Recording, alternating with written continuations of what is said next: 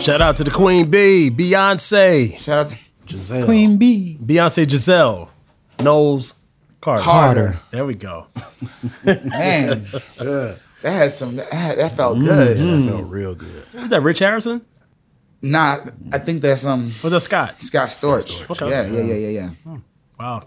Welcome to another week of the State of Black Music podcast. We're kicking it off with a bang. Billionaire is here. Claude Kelly is in the building. Chuck Harmony is definitely in the building. And Begging for Macon is here. What's going on, y'all? Listen, so much good music to talk about. So many things to talk about. Oh, yeah. But that opening gave me a vibe. Yeah, man. Yeah. Love to love you. What a sample. Me? What a sample. What a sample from the Queen Donna Summer. Donna Summer. Man. We don't talk about Donna Summer enough. We don't. And that's terrible. Agreed.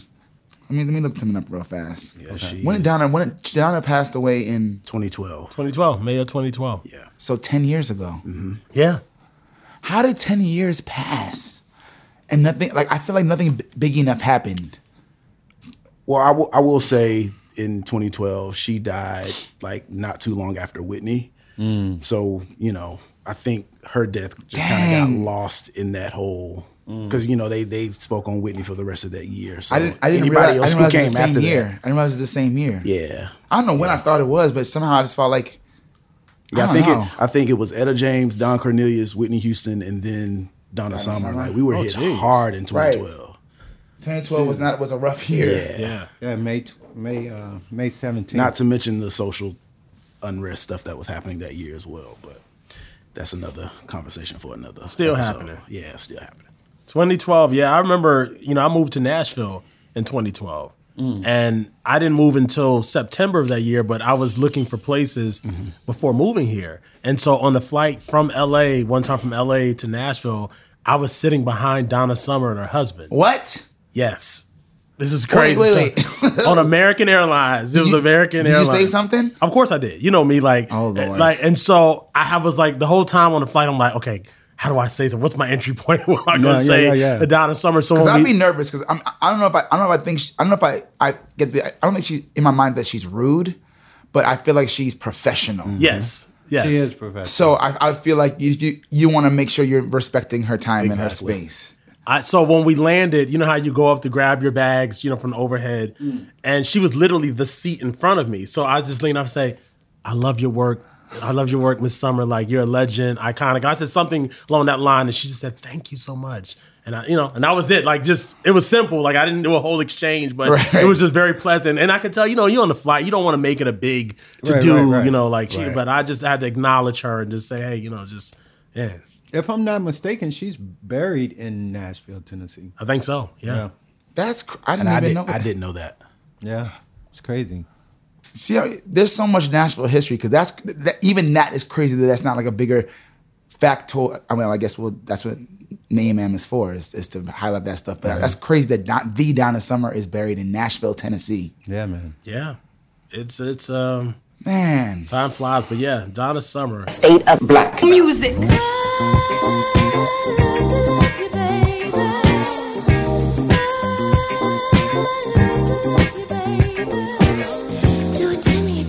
Such a classic. Crazy. It's crazy because Chuck and I, we're always doing our homework on someone, right? And especially when we're doing like we're actually about to be creating some new stuff for the Shindellas for the summertime. So we're always going into eras to see what was making people move, and that's a whole other story. But we were doing Donna Summer research, and so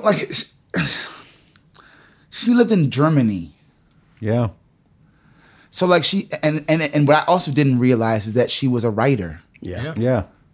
You know what I'm saying? Much like Mariah. You know what I'm saying? She wrote because she's very clear about what songs were for and why she did this lyric and why she sang it this way. Because that even her voice on "Love to Love You" is totally different than her voice on "Bad Girls" or Last. You know what I'm saying? So she knew. So she was doing what we were. There was this interview and she was talking about how she was doing Broadway basically overseas, and knew how to play characters. And so even Donna Summer was a character. Yep. Wow. She said that. Because she's from Boston. I think, yeah, Boston, right? Well, yeah. Because when I went to Berkeley, jeez. everyone knew that Donna Summer was from Boston, and even like her family, some of her family's there. So, but that's what I'm saying. Like in all these places, like Boston and here, like not enough of a deal is being made about the fact that the Donna Summer was from these places, graced the stages of these places.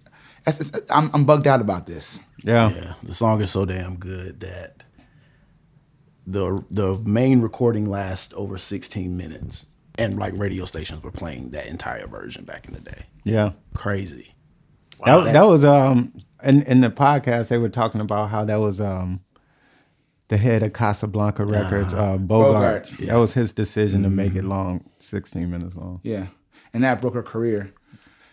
It's just she's had a crazy career that now again, and I know it's your homie, but like the world wants for Kelly Rowland to play Donna Summer. Kelly wants to play Donna Summer. The whole world wants it to happen, Lord. It should happen. It should happen. Let's start a petition. I know there's discussions Real talk. that have been going on for some time, and I know Kelly's, in our last conversation, maybe about a month ago, she mentioned, we talked about it again, and I'll send y'all different DMs on, like, I send her, every time there's something Donna Summer and her related, I send it to her but I know the interest is there and the excitement is there, and she really wants to star and produce this, so I don't, I'm hoping it works out. I feel like it's meant for her, and I'll tell you why. Because, of course, Donna Summer is the queen of disco, which is kind of like the precursor to what we got in the 80s and 90s and 2000s of dance music, EDM. Mm-hmm. Kelly Rowland dominated EDM. Yeah, she was the black woman dominating. Yeah. What's the song? Play When Love Takes Over. Huge smash. Yeah. Like, and I always wish that she had like just stayed that lane, because she was like, before Usher came in and did stuff, like Kelly Rowland was the one that kind of kicked it off again for dance music in the 2010s.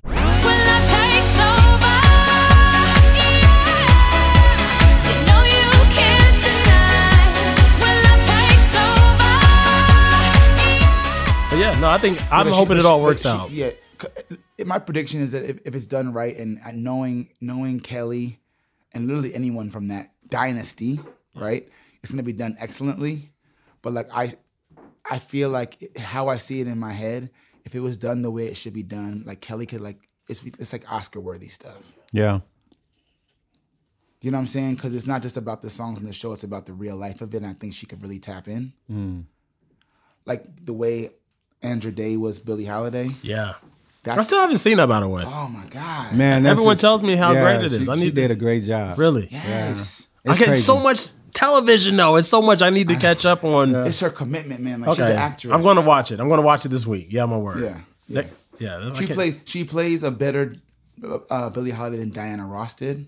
Wow. But Diana Ross, it's a classic for all kinds of different reasons, and it's not better. It's just a different version. But her actual depiction of Billie Holiday, it's like you're looking at Billie Holiday. Right.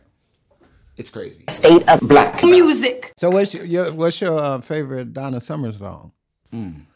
Oops. Mine is She Works Hard for the Money. Ooh, that's a great one. That song is nuts. Yeah.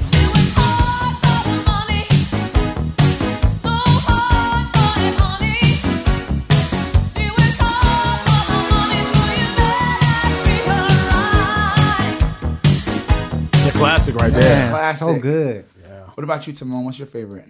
It's probably a toss up between I Feel Love and Finger on the Trigger. Oh, play Finger on the Trigger. Yeah, Finger on the Trigger is a jam. And I just wanna let you know I've got my finger on the trigger. Love is in control. I've got my finger on the trigger. Quincy Jones and Rod Temperton. Quincy and Rod. Wow. Yeah, man. And my Quincy favorite, the best. My favorite Donna album is A Love Trilogy. Yeah, that messed me up because in my mind, because it doesn't get enough shine that Quincy worked with Donna. Mm-hmm. In my mind, I've always wondered I think I said it on the podcast before, like, what would it have been like if Quincy worked with Whitney Houston? Mm-hmm. But that's it. Yeah, absolutely. Yep. Yeah. And that's crazy. Yeah.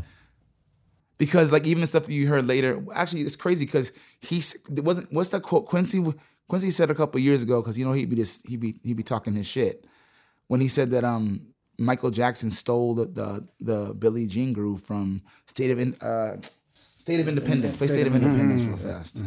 Yep.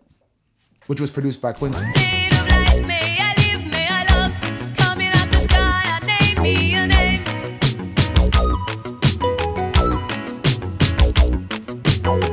Coming out silver word for what it is the very nature of the Claude, what's your favorite Donna Summer song? Okay, well, I think everyone loves Last Dance, but I really love This Time I Know It's For Real. I love that song. Yeah, that's a good So one. those are my two favorites. This time I know it's for real. Should I write? Man, That's a good, great man. one. Donna could sing her ass off. She's such a great artist because her approach to every song was exactly what the song needed. Yeah. What the track required. Right. Crazy. Real What's your musician. favorite, Phil? Man, it's a classic to me. And I loved seeing this song in the musical, the Donna Summer musical. Yeah. Two. Yeah. Beat.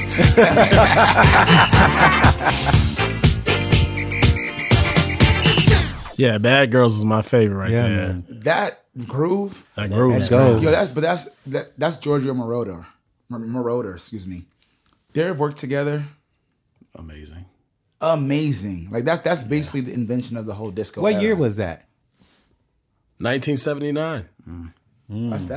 That's one of the later ones. Yeah. Because the first Love to Love You was the first one. That's like at the top of the 70s, and that changed everything about music. Yeah, that was Bad Girls was on the 7th studio album. Like she literally changed the game for a whole decade. And that was right before, I don't know what month Bad Girls came out, but that was right before like to your point earlier, Claude, the hard switch. Yeah. From the 70s to the 80s where the whole deliberate disco switch. Yeah, the disco sucks foolishness. Yeah, you know about this, right? That was, the No, disco no. sucks. That was in 79. 79, July 12th, 1979. So basically, like there was a cultural backlash against disco, and like what they would call now was the hashtag was just disco sucks, and basically it was because disco was taking over the clubs, and of course whatever the clubs are doing is cool, so that starts to seep into middle American homes. So all the little kids, all the white kids want to be like Studio 54, and it's just cocaine and sexual freedom, and a lot of black artists that were doing stuff. Because you remember the whole thing, it was a lifestyle. Remember, Sylvester came out in the 70s. Yeah. And Diana Ross had her whole Nile Rodgers era in the 70s and all that stuff too. Yep. So a lot of what's going on was counterculture, and it just built up politically because they were threatened by it. And so it was like it started with a radio DJ in Chicago, right? And they planned a day, and everyone who was like agreed with it, like basically brought all their disco I guess it was records onto the baseball field, and they basically like destroyed all of the disco records. And then of course the press was there, and there's photos of it online. Like the whole thing is documented online. And then like I don't know how the pressure got on the record labels, but like it just like everything switched, and so disco literally ended like in a day. I've always wondered, like, how y'all get all them damn records? Like, y'all must have been listening to that shit. Heck They yeah, all was had it. listening Like to somebody lying. Somebody lying, right? Y'all Because brought all these records to this field to destroy. to destroy them. But I'm like, where y'all get them from?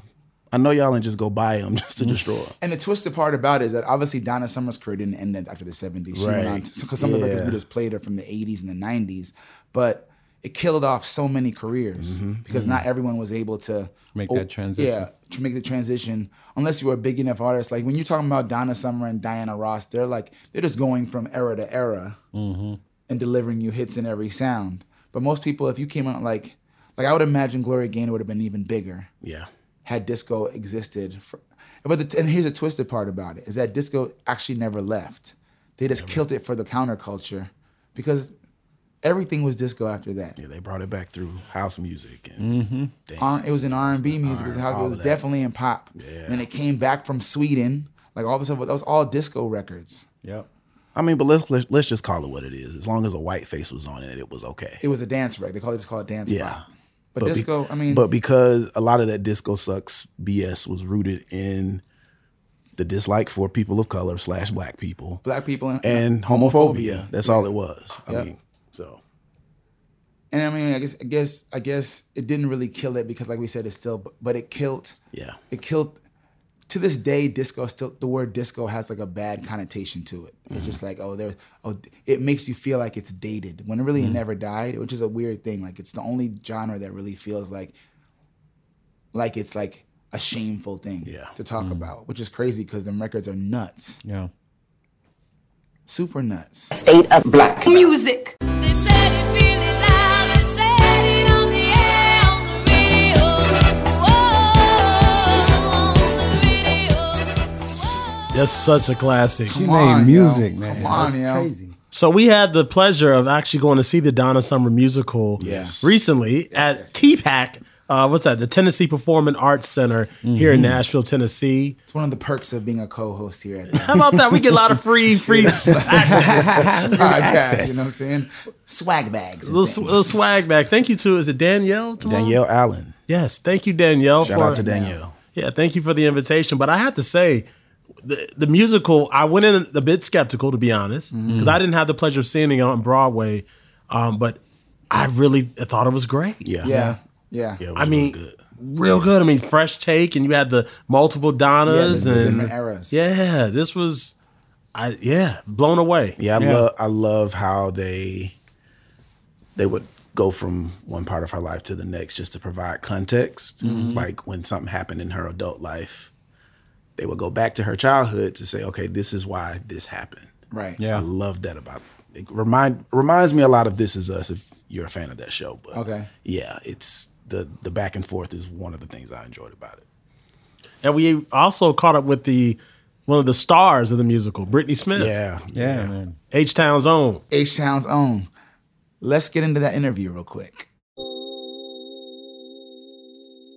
I'm super excited about this week's episode.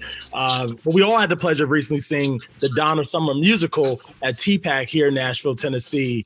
And I got to tell you, I was blown away. But we have one of the stars of this amazing, phenomenal musical. And she pretty, y'all. And she's in here with our crazy asses today.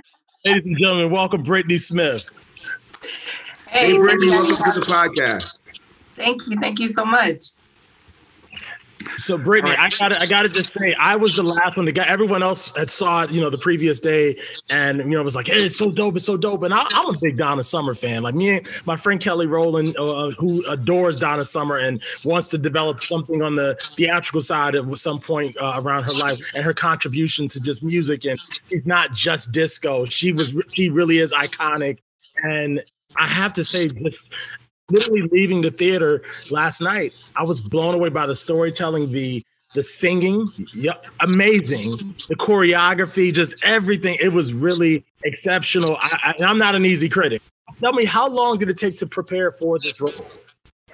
Gosh, so I got this role in July of 2021. And once I learned that I had it, I kind of went into research mode. And so, I already had a vocabulary of Donna Summer. I knew who she was. You know what I mean? I knew who she was. I knew her music. I wasn't foreign to her at all. So it was just really an honor to be able to kind of figure out how, especially with my character, Diva Donna, I play the eldest. And so I played Donna Summer when she's already achieved and lived and all that good stuff. So like, who was she then? You know what I mean? So I read a book, which was completely eye-opening to a lot of things that she dealt with, personally and professionally. But then, I did YouTube University, right? I went to so many clips of her from, back in her younger years when she was brand new on the scene and how she interviewed then all the way up until, a little later on in her life when she was a judge on American Idol. And, what was she doing then when she was, in her 50s, and just to see the difference in her voice, how it lowered, her humor, how she just sat into a lot of things. There are specific movements that I even took from performances that I just incorporated on stage. So a lot of preparation, and I still brush up too. I still make sure that I sit and like look at videos so that I'm not being Britney so much on stage, that I am doing a little bit of embodiment of Donna to put people in the mind of her. State of Black music. Brittany, this is Timon here. So I know not only do you play Diva Donna in the musical, but you also transition into playing her mother.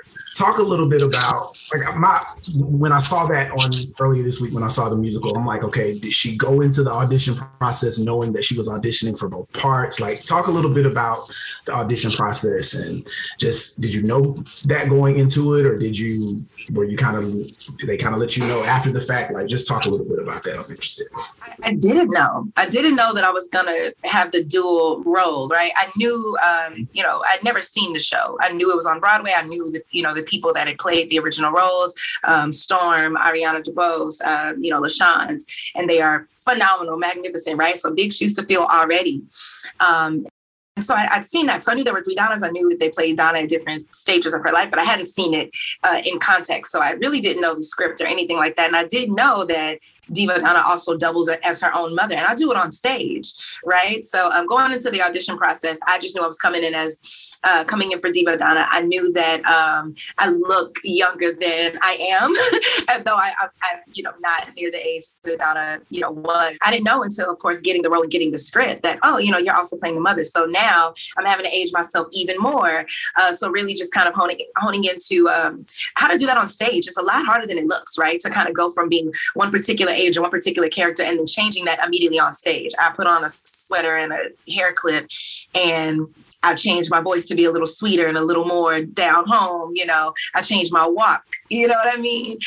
So there's a lot of nuance there. And so I'm consistently learning more every single night and how to, better embody the roles. Yeah, it was super seamless, like how the back and forth between older Donna to younger Donna. I thought that was really, really dope. So yeah, great job. Thank you. I have a question, because a lot of our podcast is talking about the state of Black music, which involves bringing up artists, especially artists like Donna Summer, who may not necessarily get the kind of love that we think that she deserves, even though she's iconic.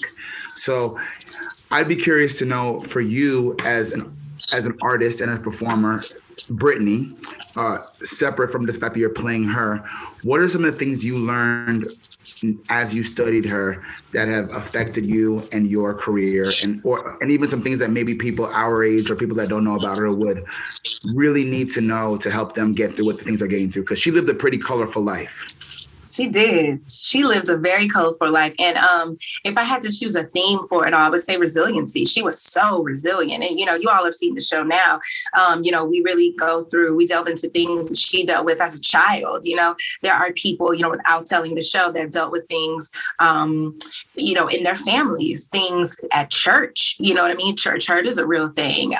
And so to not lose her faith, I thought that was really, really important.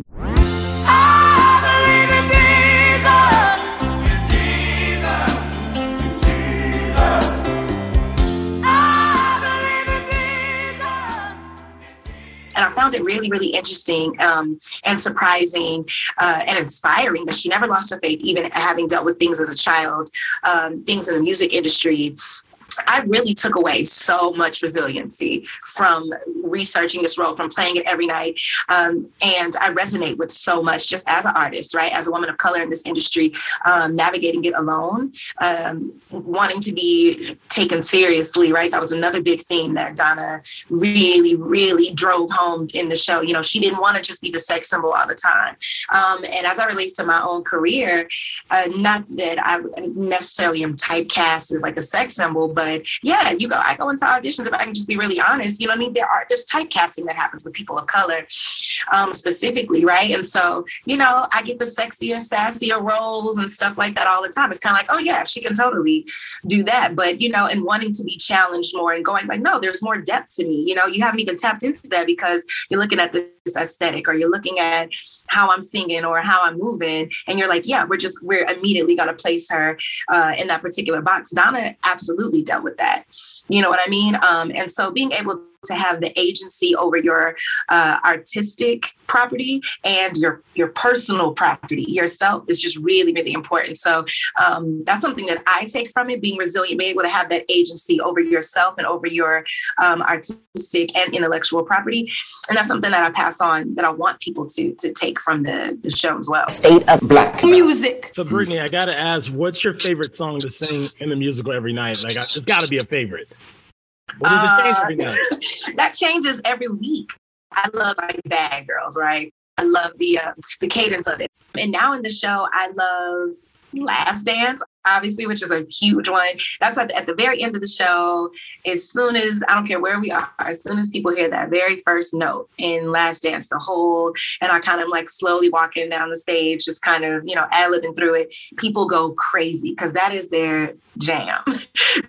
Everybody wants to hear Last Dance. So I think I've fallen more in love with Last Dance than I think I ever have. I knew it, I loved it, but now it's like, I think it's my favorite to do. State of Black music. I want you to take us back to Houston, to the beginning of your musical journey, and just share with us, what about your upbringing prepared you for where you are today as a musical person?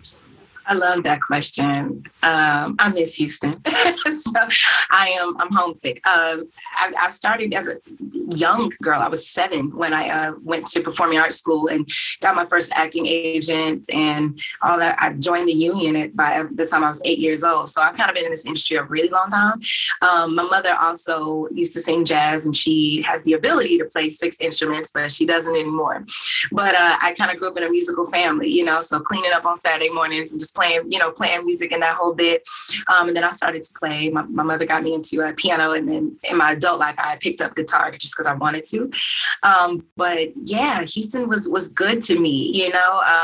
I am in the age group of the Beyoncés and the Kelly Rowlands, so I remember them. I come up in that same era. In fact, Matthew Knowles was once my manager. I was lead singer of his R&B girl group. He was the first R&B girl group that he had signed since Destiny's Child. So I was over at Music World for a number of years. I danced for the Houston Rockets.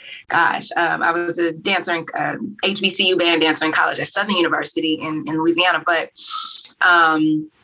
yeah, that my upbringing in Houston was just so rich in culture. Just studios like 7303, Music World, so many places where a lot of legendary people went. I came up in the era of it's Slim Thug and Paul era. You know what I mean? So I saw so much of it. I saw how the city would come together, for these different musicians. It was such a collaborative effort as well. So, some of these people I know personally and have worked with. And especially going forward, in my young adult life, after, again, dancing for the Houston Rockets. So I've been a professional dancer starting when I was like 19, when I joined that team. And then a year or two later, being signed with Matthew Knowles. A lot of my performance element having groomed from literally the Knowles family. You know what I mean? Absolutely being around there in Music World and being in the studio space in the House of Darion Center and writing music and preparing. My group would go to LA every year, and running in heels through the park and singing at the same time, running on the treadmill and singing at the same time. I wrote most of the music. The list goes on, right? So, I have really, really come from a very artistic background. So sliding into musical theater was different than kind of my R&B, more soulful upbringing, but it's a show like this was just easier. I tend to really find a space in musical theater with jukebox musicals, which is what this one is called. Your Tina, MJ, Dreamgirls, Donna, things like that. This is kind of where I find a home. State of Black music. What would be another dream role, Brittany? You're playing Donna Summer, who's iconic. Is there another role that you would say, man, I would love to play this person? Dream role. Tina Turner. They're actually they are on Broadway right now, and they have a tour coming up this year as well, right? So they will be casting that this year.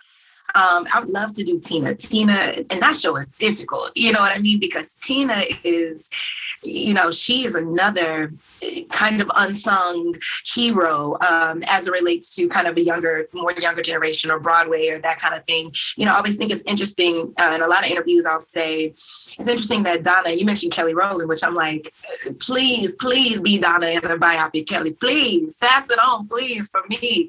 I'm dying to see her do that. But it's interesting that she doesn't already have a biopic in the way that the Temptations had, their movie, or Tina Turner had What's Love Got to Do with It. And now they both have Broadway musicals and tours going on. So there's a younger generation that may not have had so much of an introduction to these icons and legends because they weren't born yet. But if they've seen that movie and now see Broadway, they kind of make the connection.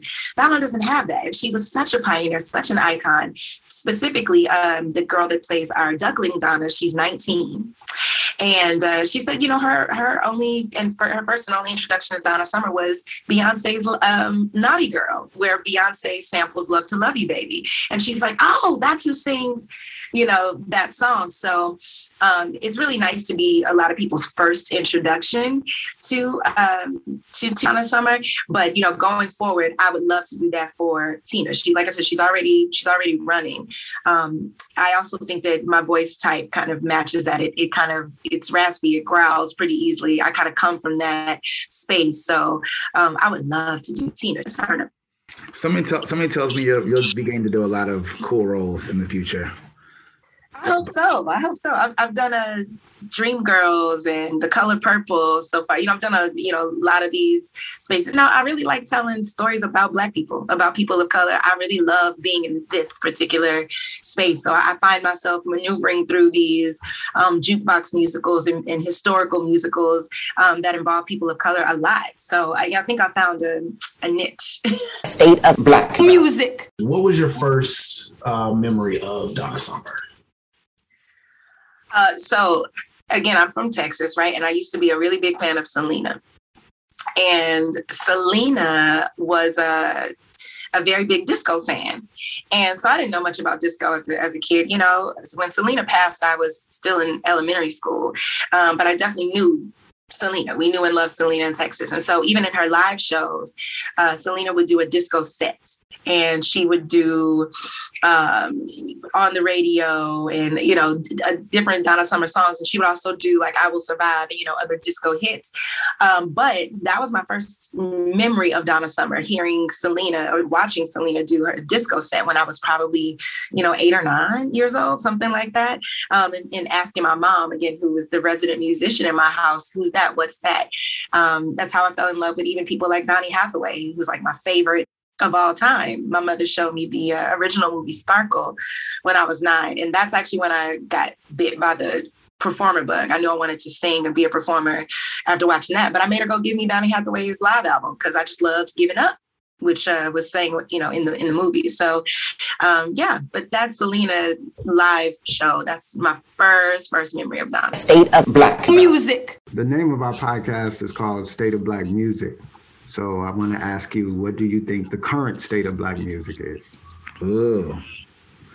I think that it has evolved for sure. I think for the younger generation, they are really creative, and there are some really interesting sounds. And I've noticed a lot more sampling too, which we have to pay homage to the pioneers, right? Because there's so many. I remember. Like when Kanye first came out and he was like the sample king and he did it so like effortlessly and tastefully, you almost didn't know. I remember when he first came out and there were samples and things like that, but now I see so much of it, and so many artists specifically of like the 90s are being sampled by this, generation's Black music. So I like it. I do wish that we could get back to some more authenticity. I do wish that we could get back to being celebratory of things like love. Now it's like, I was the girl that plays Duckling. Like, we are very close. And I'm like, it's like big sister, little sister. And so I was putting her on like all the, I love 90s R&B. I'm like a student of it. You know what I mean? And she was in my hotel room just last week, and I was putting her on like Jodeci, Drew Hill.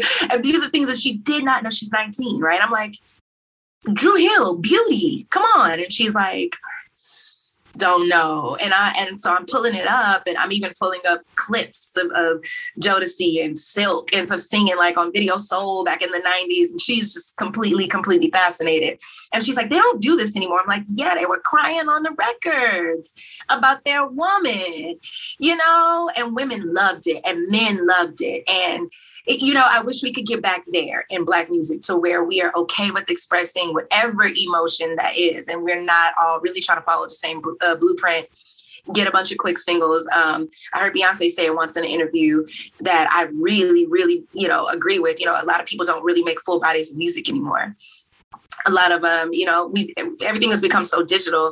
We're not buying the albums from the stores anymore. We're not creating these full bodies of work that tell full stories. And I'm not saying everybody, but if we're talking just in my mind, the current state of Black music as a whole, I think you know, we're in that space, the digital space, where it's like, what's the hottest thing that's going to be next? What's the next saying? What's this, you know, that we're using right now that we can make a song out of? But then when it's done, you know, I don't think that there's many classics.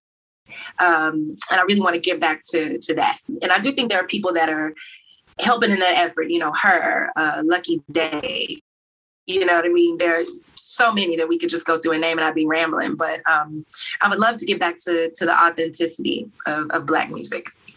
Authenticity is key. State of Black music. Brittany, I want to play a quick game before you jump. We have a game called Keep or Kill that we do here at the State of Black Music podcast. You don't literally have to kill anybody, but it's basically this or that. So whichever is your preference, there is no right or wrong answer. It's all on you. So I'm gonna rattle off two situations, and you tell me which one is your preference. So I'll kick it off with Michael Jackson or Prince. God, why would that be the first one? Oh man, Prince. I know I liked you for a reason. See, I love you, the Donny Hathaway thing, now Prince. See, I love Britney. But they are both, you know.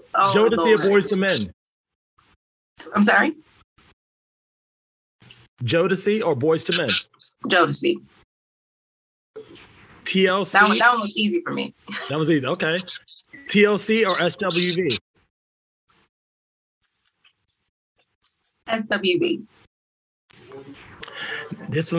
Let's not get in trouble because they're all friends of ours, but we love them all. Destiny's Child, the 3, Michelle, Kelly, and B, or the original Destiny's Child with B, Kelly, and Latavia and Latoya? DC4 or DC3? I'm gonna go with DC4. I rock with DC4. I, you know, they had a self-titled album. I loved Writings on the Wall. To me, was a classic album. Yeah, I miss Latavia's low tone, and you know, Latoya fitting right in. Yeah, 4. But Michelle's amazing, amazing. I love Destiny's Child. But if I had to choose, acting or singing? Singing. And the Donna Summer song, do like Last Dance or on the radio? On the radio. I like your taste, Brittany. You already mean I like your taste. State of Black music. This has been super professional, but I feel like we got to ask you something. All right. So, live shows, especially theater, you'll never know what you're gonna get every single night. So, without spilling too much beans on the cast, what's the craziest thing that's happened behind the scenes from the audience on stage? What's the craziest thing that's happened the craziest? Gosh. Okay, something recently. I don't know if it's the craziest because we've had several things. I mean, audience members yell out things, which is always really interesting, kind of throws us off a little bit, but you know, we dig it. Recently, though, we had a cast member. He plays Bruce. He's gonna kill me if he sees it, but whatever. He'll laugh. He plays Bruce in the show, which is like Donna's husband, you know, love interest and then eventual husband, you know, until she passes. And he is supposed to come on when I'm there, and we're kind of in the latter half of the show, and I'm doing this song called Unconditional Love, where I'm talking to the daughters and the whole nine. He's supposed to come on, and he doesn't come on stage. It happened a couple weeks ago. he doesn't come on stage. And the next line is like his. He walks behind me. So I don't know that he's not there. And I look over in the wings because I'm like, he's not there. The band is playing. I look over and one of the cast members is like this in the wings, like he ain't coming. And on the fly, I'm like, okay. So I look over and I'm supposed to be talking to Duckling Donna, you know, who's also Mimi, the youngest daughter at this time. And she looks at me like, I can't help you, ma'am. She was like, she looked at me like, I can't help you, but we have to get through this song, right? Because that song is, they're just vamping. I just have to musically time my words to where it stops on the downbeat, then I can start singing. It's that intricate. And so he's not there. There's this open space and we're like, what do we do next? So I start saying his lines. Like, I just made it about me. Hey, Mimi, I got an offer, blah, blah, blah, blah, blah. He's supposed to come on. I kind of just changed his lines, said them as if I were him. But I'm me. It was a lot. And basically he had gotten sick and was vomiting off stage and could not come on. And they ran over like in the wings, like, he ain't coming on, girl. And just on the fly, we're looking over like, what? Yeah, that was a tense one. Cause what do you do then? What do you do? Wow. That is a crazy moment. I had to just start saying his lines. But I mean, you got to kind of really think on the fly. That was probably the craziest. Wow. That's professional. Such a professional. This is, I'm amazed. State of Black music.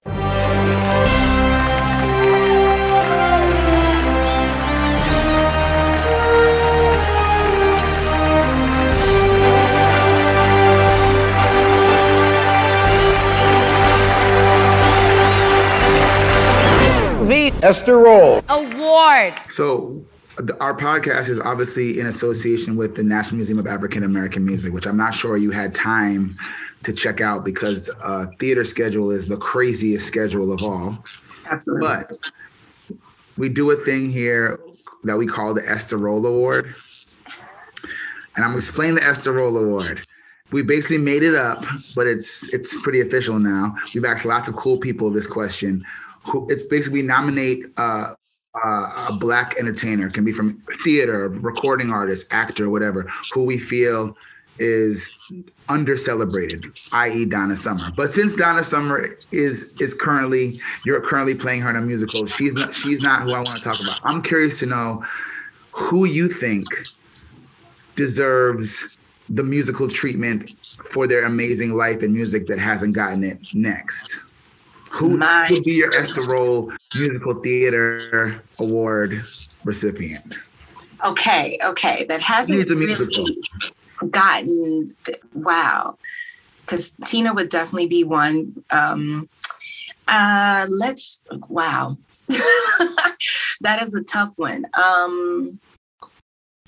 As far as like, I'm thinking singers are concerned, people like Minnie Riperton, you don't really hear much about her. Gosh, who else? Oh my goodness. This is a tough one. Do people always kind of have a tough time with this one? Sometimes. Yeah. Sometimes. Oh my goodness. Donna was such a great one. I'm trying to think of who was even in that. Gladys Knight. That's a great one. Yeah. Gladys Knight, for sure. She's somebody that immediately comes to mind. I audition songs from her catalog all the time. You know, when I go in for certain shows and they want something from, they'll say, in the casting notice, the Motown era. And I tend to like to audition songs that I don't think anybody else is going to sing. And so I sing If I Were Your Woman by Gladys Knight all the time. You know what I mean? I mean, she was, Patti LaBelle and Gladys Knight. Those are two. I'm going to go with those two for sure. I don't know which one, more of, but they did so much. People have sampled their music. They don't have movies and shows about them or anything like that, but they're still here and kicking and doing versus battles and touring and stuff. You know what I mean? Yeah. So I'm gonna say Patti or Gladys. State of Black music. What would be something for someone on the fence, maybe saying, I don't know if I want to see the Donna Summer musical. I'm thinking about it. I might want to go. What would you say to that person or people that are on the fence about going to see the musical? It is an honor to be able to come back into live theater. We were board of theater for a year and a half. That alone, we are so excited to just be on stage, and we're literally giving it our all because we understand what this pandemic did to our industry. And I always say, I say creatives were arguably the most affected, I think, by the pandemic. We couldn't really switch to working from home. I couldn't do this at my house. And so we're eager and we're hungry because there's a renewed sense of like appreciation for what we're doing. So we want people to come out. First of all, because of that, like these people did not even have theater for a year and a half. They're probably going to be sweating it out and passing out on stage. And we are. Not only that, why not come back into live theater in the middle of a global pandemic to a party that's celebrating this Black woman that was this global icon and cultural figure in music? Like, come support that. You know what I mean? Specifically that. State of Black music. Do you guys have a favorite part of the show? I really want to know. Mine was the beginning. Well, I have a couple favorite parts. The beginning, because I'll say that I kind of came in, I was a little weary from the day, and then like the show, it kicks off with like, and it made me just kind of perk up. So that was a favorite part of mine. And then the second part was it the stamp your feet part? Yeah. Okay. That was one of my favorite parts as well. But yeah, the whole Bad Girls for me. I love Bad Girls. Bad Girls was just such a production, the toot toot beep beep. You know what I mean? Like I like that. That was a highlight for me. I'm loving that. Shout out to all of us. I love the toot. I know. Mm-hmm. We know how you like. We know how you like Bad Girls. Hey, it's one of my favorites too. They're going for it, so I get it. They going for it. Is there anything else that you want to share with us, Brittany, that we haven't mentioned yet? Because you are also a brilliant Black woman who's doing amazing art. So it's not just about Donna, it's about also celebrating you here, because this is what it's about. Is we're paying it forward by letting people know who the next are. So please share with everyone here where they can find more information about you and things you're working on now and beyond this, because we want to support what you're doing. Oh, I love that. Thank you so much. I actually, I'm on Instagram, and it's bbenai08. So that's BBENAI 08. Which is just my first initial, my middle name, Benet, and then, 08, I'm an AKA. So, I know it. See, we know, Simone, I know we love Brittany. Come on, Diamonds and Pearls. Come on, Cap Out the Side. I'm an AKA. Oh, yeah, let's go. Yes, I'm an AKA. I'm two-time graduate of HBCU, so I'm all about the culture and our people doing this, doing amazing work on stage. I actually created a performing arts scholarship, and it's called the EDIMO Scholarship. EDIMO means let's go in Croatian, and it's in the name of my best friend, Christopher Bryant, who was a performer, and he passed away in 2020. And so I said, and we toured the world together, literally my best friend, 16 or 17 years, also from Houston, Texas. And, I'm always shouting him out. I literally am always like, I said I was going to keep his memory alive. So that's my way of doing it. And the scholarship is donation based, and it is for artists, young artists and creatives of color, that are, pursuing artistic endeavors. I just want to make sure that I continue to pay it forward and help them out, because I understand. I understand the struggle. I understand the strongholds of being an artist. So those are things that I'm working on. That's where you can find me. Awesome. Thank you, Brittany. It's been amazing. Go see the music, everybody. Thank you so much. H-Town, HBCU, let's go. Yes. Oh, Lord. HBCU crowd over here. Norfolk State, what up? Black music.